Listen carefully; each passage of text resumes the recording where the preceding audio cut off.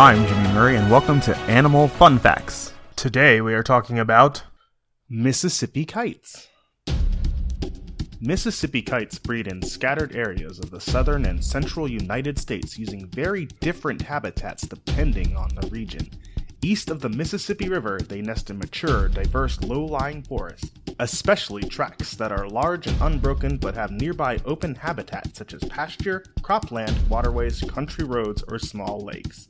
In the southwest and central plains, they nest in windbreak plantings within short grass and mixed prairie, in oak and mesquite savanna, and in cottonwoods and salt cedars lining rivers. Mississippi kites feed on medium-sized and large insects such as beetles, leafhoppers, and grasshoppers, along with a variety of frogs, toads, lizards, turtles, snakes, small birds, terrestrial mammals, and bats.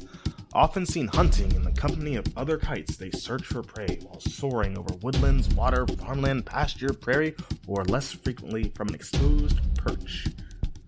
Mississippi kites nest in almost any tree species, as low as a few feet off the ground to more than 115 feet high. In the east, they prefer old-growth trees and large stands. In the Great Plains, they use isolated trees and groves.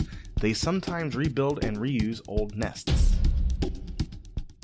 Hey, don't forget to suggest ideas for future shows on Facebook or Twitter at the Kid Friendly Podcast Network. Thanks for listening to this show, and don't forget to listen to our other shows, the Kid Friendly Joke of the Day and the Dinosaur Fun Facts. Keep learning.